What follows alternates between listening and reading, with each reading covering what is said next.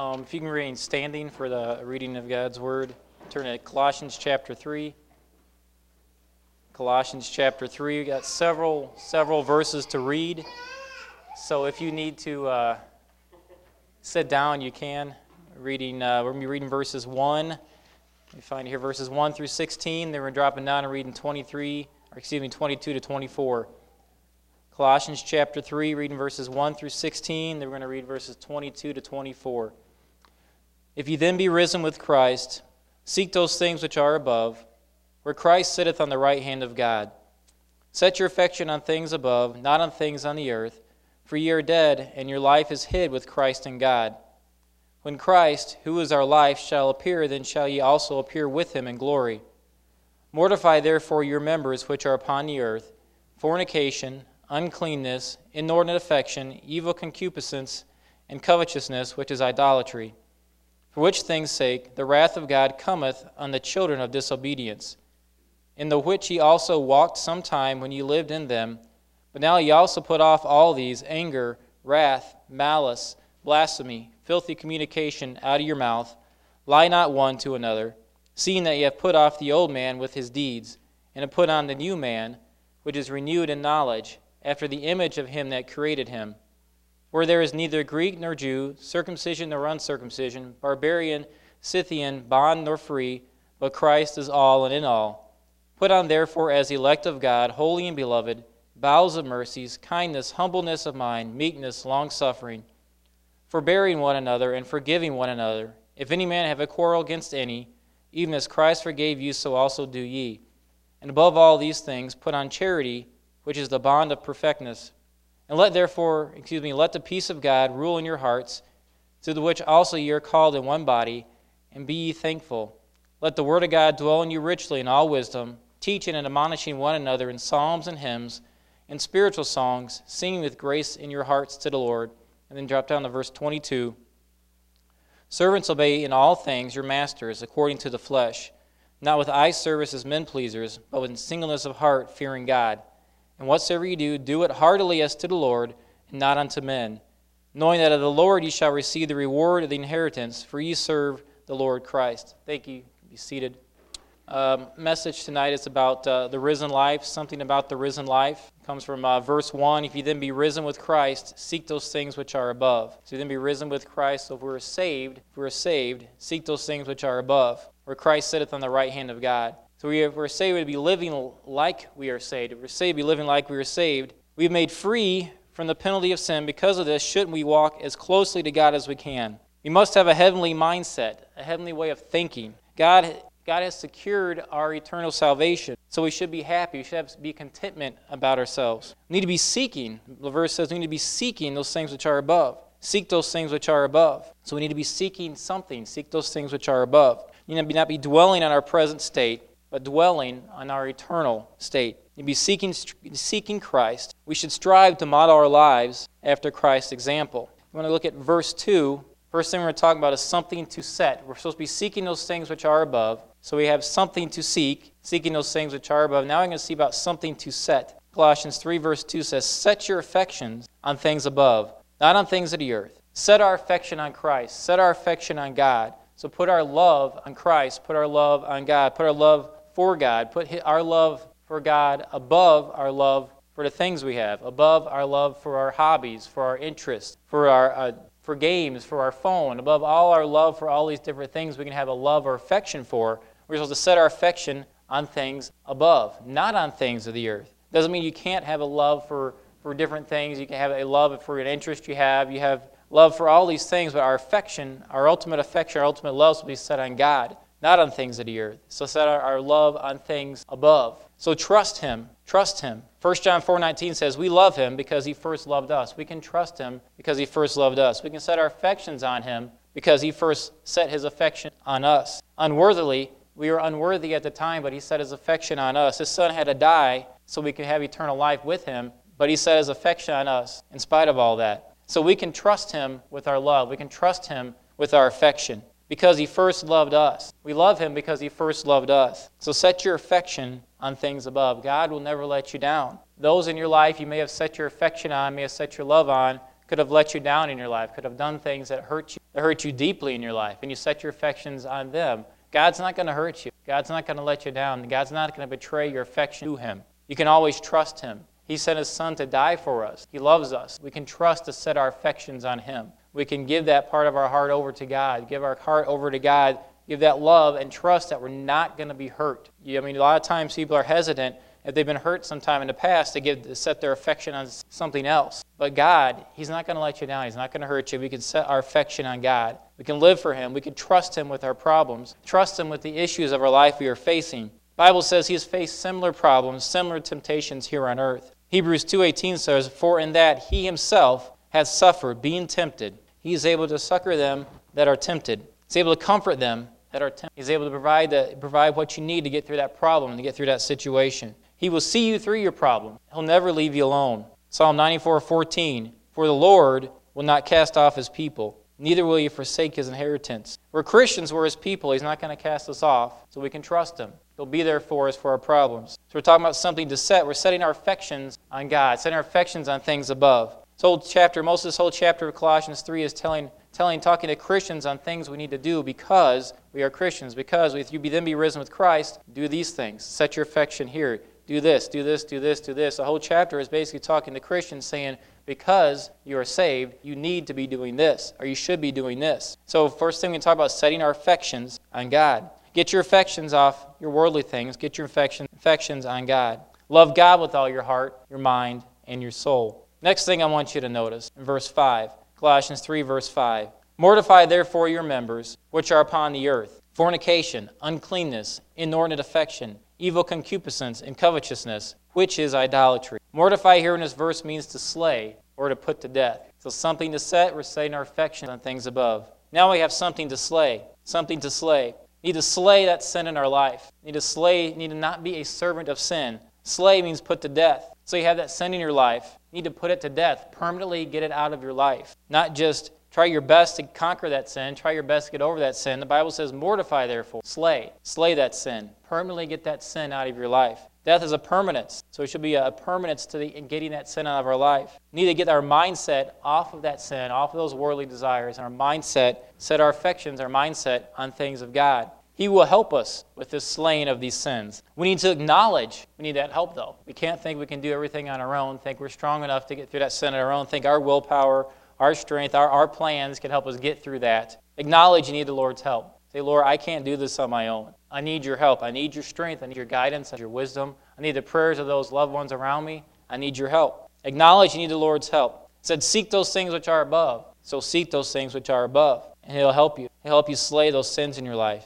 The Bible says here we need to slay the sins of fornication, the sins of wrong affections, the sins of improper desire, sins of lust, the sins of covetousness. 1 Corinthians 6:18 says, flee fornication. Every sin that a man doeth is without the body, but he that committeth fornication sinneth against his own body. When I read this verse and trying to prepare for this about slay fornication, I was instantly thought of two examples in the Bible that kind of gives us an example of slaying fornication or fleeing fornication and someone who didn't flee it. My first example is someone who fled fornication, Joseph. And I believe it's Genesis 39 is where the story of Joseph fleeing the sin of fornication. He knew that what was going on. He knew he needed to get out of there fast. He wouldn't have any part of that sin. And so he literally fled. He ran from that sin. The Bible says flee fornication. The Bible says we're supposed to slay the sin of fornication. 1 Corinthians 6:18, flee it. Joseph gave us a great example of fleeing that sin. He didn't want to stay there 1 second longer. As soon as he figured out what was going on, he ran out the door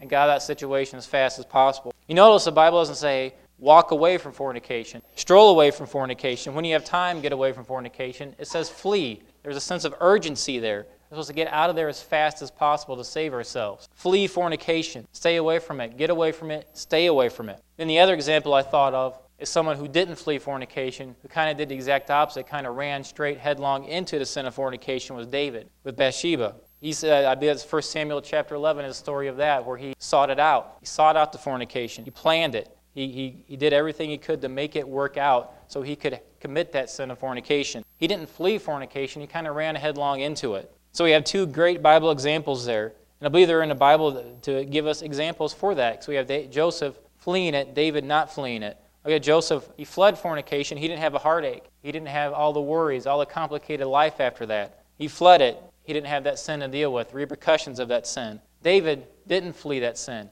And we know all the repercussions, the heartaches, the family struggles, the deaths in the family, everything that happened after David ran into that sin. Sin doesn't work out. Flee fornication. The Bible is warning us, flee that sin. Acknowledge that sin, confess that sin, get right with the people that are hurt by that sin. Flee that sin. The Lord will help you flee that sin. So next thing we want to talk about is we have something to stop. Something to stop. Colossians 3 verse 8 says, "But now ye also put off all these, anger, wrath, malice, blasphemy, filthy communication out of your mouth." Stop the wrong that you are doing. Listen to the Holy Spirit. He will convict your mind, convict your heart about what you're doing. So something to stop. The Bible lists some specific sins for us to stop. Paul says here for us to put off all these, anger, wrath. We need to learn to control our anger. Pray to the Lord about this. He will help you overcome this sin. If you can turn to Luke chapter 6 and read in verses 27 to 28. 27 to 35.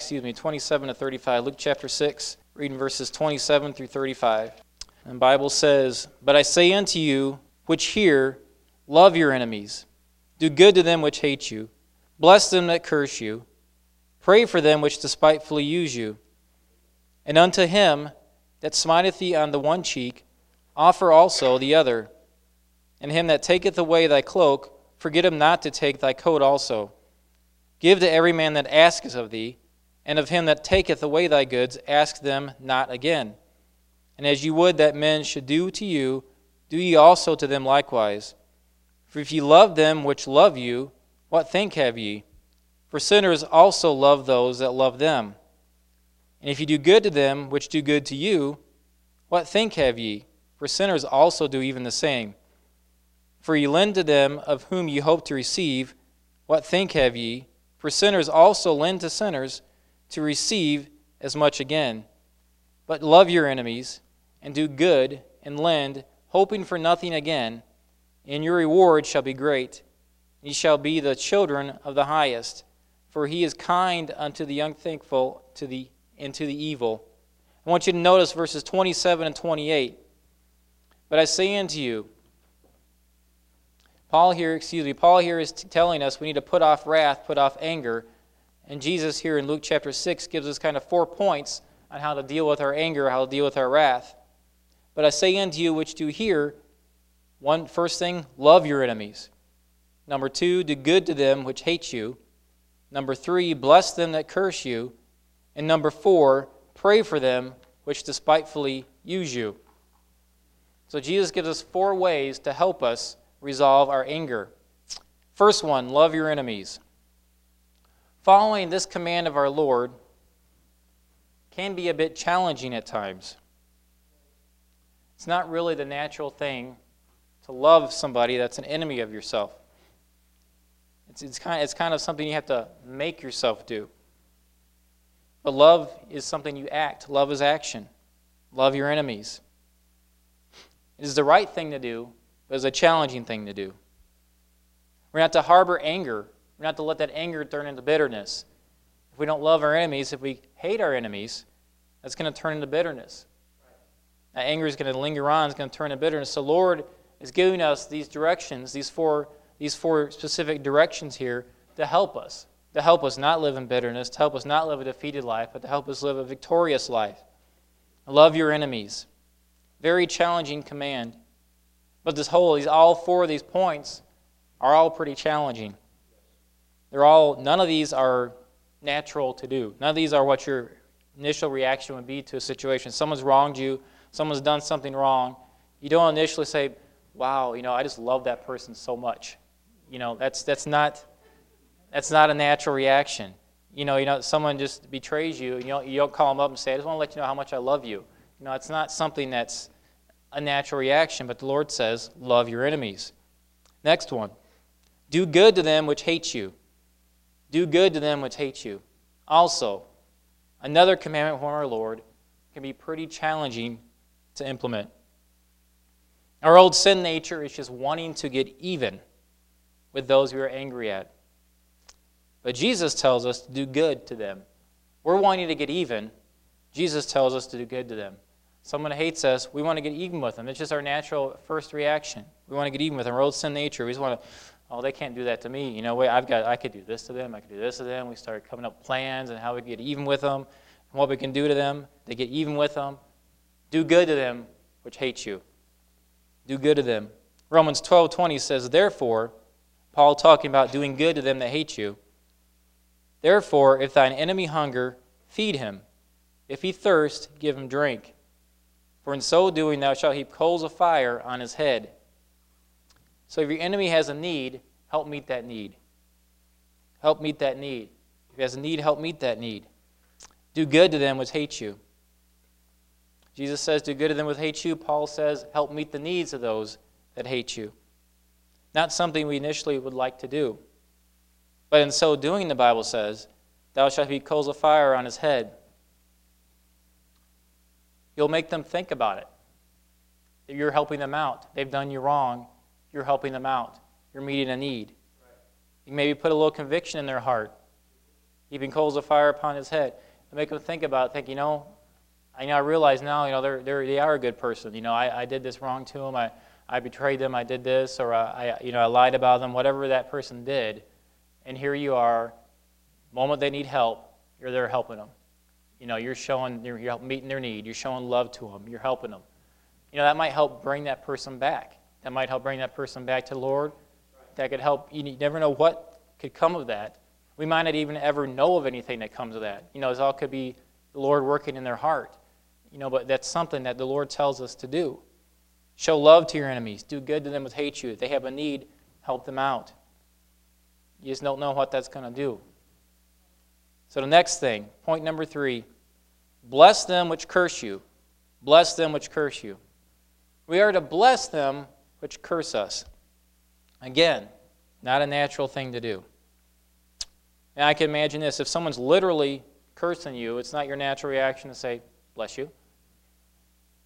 It's just not. You just want to just, yell something not polite back at them. Bless them which curse you. We'll bless you. Lord bless you. I'm praying for you, love you. Have anything, I can help you out with, I'll help you out. That's not something we would, do when someone's yelling at us and cursing us and telling us, all these things that they wish would happen to us. It's not a natural reaction. But again, the Lord's telling us this is how you need to live. That's your old sin nature that's wanting to react that way. Not the new man that's supposed to be in you. Your old sin nature is wanting to react that way. The Lord tells us we need to have control of that old sin nature. That new man is supposed to give us control. So bless them which curse you. Next one. Pray for them which despitefully use you. This is a very, very hard one. And I know the answer to this question, but have you ever been used? You don't have to answer out loud, but have you ever been used by someone? I think everybody here could say, yes, we've been used by someone at some point in time. Or at least you felt like you were used. It seemed like they used you for something. After that happened, after you were used, did you pray for that person afterwards? We are told by Christ we are supposed to. We are supposed to be praying for that person that used you. Being used by somebody can be something that's very hurtful. They pretended, basically, to be your friend, pretended to need you, pretended to have best thoughts and stuff for you, but they used you. In the end, it turned out they were just using you, using that relationship, using that, whatever it was, that situation, they were using you. So you ever been used by somebody? Did you pray for that person? We are told by Christ we are supposed to pray for them. So love your enemies. Do good to them which hate you. Bless them which curse you. Pray for them which use you. Natural reaction wouldn't be to do any of that. Our natural reaction wouldn't be to do any of that. But that's what the Lord commands us to do. That's what the Lord tells us to do. And if we do that, we can learn to control our anger. Learn to have a more loving attitude. Learn to not have bitterness welling up inside of us.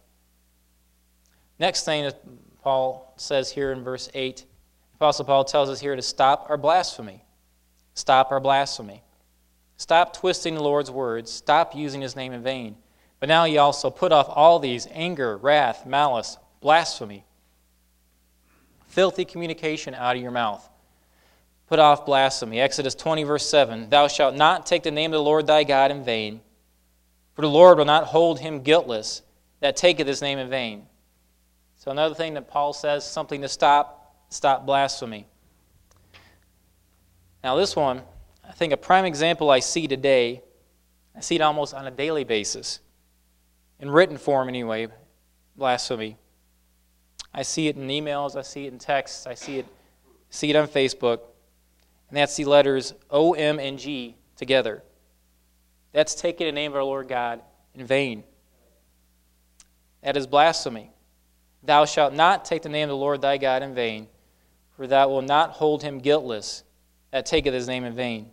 Combining the letters O, M, and then G together are taking the name of the Lord in vain. The Bible speaks strongly against using his name in vain. There are other examples of this, but that's the one I see all the time. That's taking the name of our Lord God in vain. We need to have the utmost respect for God, the utmost respect for his name. Do not take his name in vain. Another thing mentioned here in verse 8. Put off anger, wrath, malice, blasphemy, filthy communication out of your mouth. Paul tells us to stop our filthy communication. Stop the lewd comments. Stop the statements that have a double meaning. Something could be happening, someone could say something and it has two meanings. That's filthy communication. Stop the dirty jokes. Stop the vile words. Especially, again, this is more of a just recently, especially watch for filthy communication in your texts, on your Facebook, any type of electronic communication. Just because you actually don't verbally out loud say it, it's still filthy communication if you type it, text it. That's still filthy communication. Even though you might not actually take the name of the Lord our God in vain, you type that O-M and then the G after it, that's taking the name of our Lord God in vain. Watch our filthy communication. Verse 10, Colossians 3, verse 10. Now we're going to look at something to start. Something to start. And have put on the new man, which is renewed in knowledge, after the image of him that created him. Put on the new man, which is renewed in knowledge, after the image of him that created him. Basically, start acting like a Christian. If you're saved, start acting like a Christian. You're a new creature in Christ. We're given a new nature when we are saved. Start acting like that. Start acting like you have that new nature living inside you. If you're saved, you have that new nature. So it's time to start acting like we have that new nature. Start living and striving for that new nature to be shown through in your life. The new nature to have the dominion in your life. And stop giving in to that old nature. So you have something to start. Colossians 3:13. Forbearing one another and forgiving one another. If any man have a quarrel against any, even as Christ forgave you, so also do ye. Something to settle. Something to settle.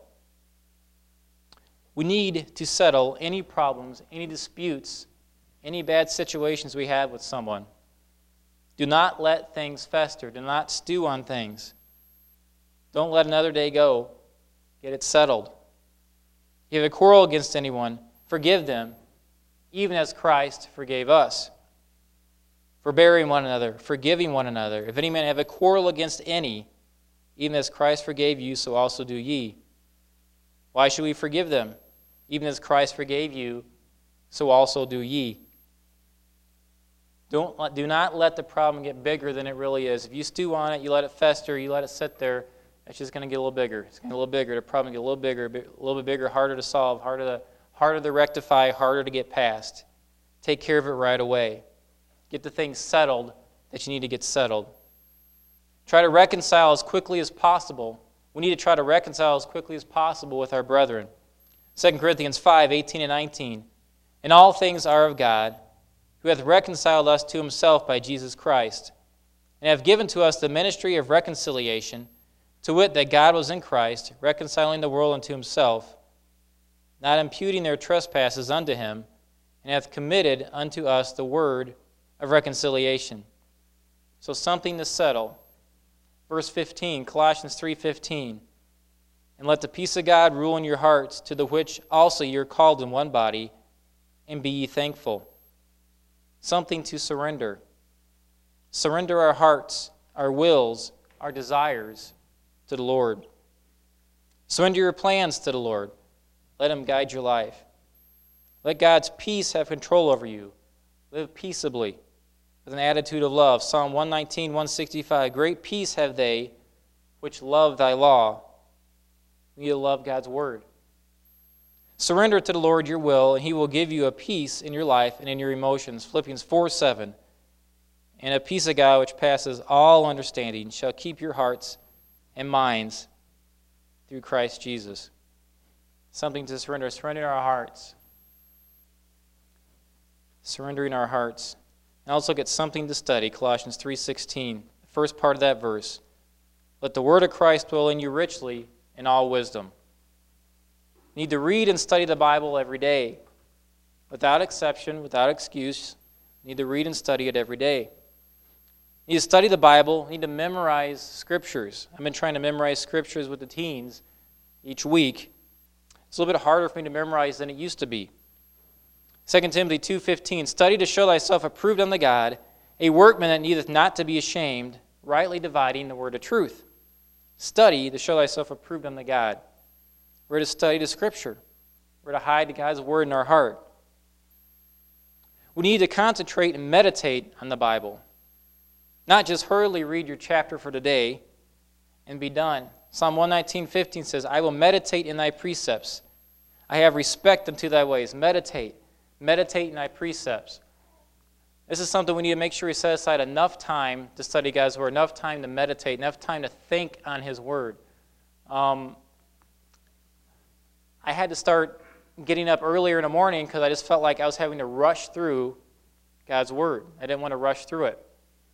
So I tried to give myself some extra time because some days I would just feel like I'm just starting to dig into it and, oh man, I got to start, getting ready for work. I got to get out of here. So I didn't like that, having to hurry up and rush and finish. I like having plenty of time to study.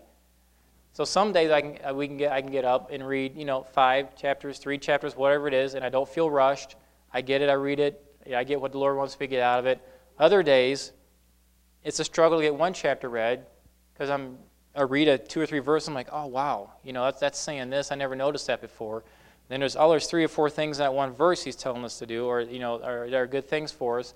So then I think, oh, this other verse I think applies to that. So then I'll flip to another chapter and read that verse. And then that verse reminds me of another one. So pretty soon I've got half a chapter done. I'm like, whoa, I got to start getting ready for work. An hour's passed already. So some days you got to kind of listen to. I know in the Psalms it says that word Selah a lot. Think on these things. So you got to let the Holy Spirit kind of guide you and direct you as you're reading the Bible. Some days He may just want you to read 3 or 4 or 5, 6 chapters, whatever it is, and just get that out of it. Some days you just got to listen for that. Then the Holy Spirit might just be saying Selah. Selah. You read 2 or 3 verses, you might just, the Holy Spirit might say, Selah. Think on these things for a while. Meditate right here. Camp out here for a few minutes. You don't have to worry about getting those 5 chapters done today or 3 chapters, whatever it is. Just stay right here. Think about this. Reread this. Get what I want you to get out of it. So we all got to keep our heads, keep our minds, keep our hearts open, and pray before we read. Say, Lord, pause me when You want me to pause. Help me to stay and study that part when You want me to stay and study that part. Listen for the Holy Spirit to say, Selah. Think on these things. Think on these things. I know it's, I've got the little Bible reading chart. I'm trying to make sure I check off my chapters every day to get my Bible read in a year and all that. And sometimes I'm way ahead of pace, and sometimes I get behind because I'll read 1 chapter and I can't get through that chapter. I'm just studying that chapter and restudying that chapter and reading those verses and flipping around here and there, thinking of cross references for it. Holy Spirit's saying, Selah, Selah.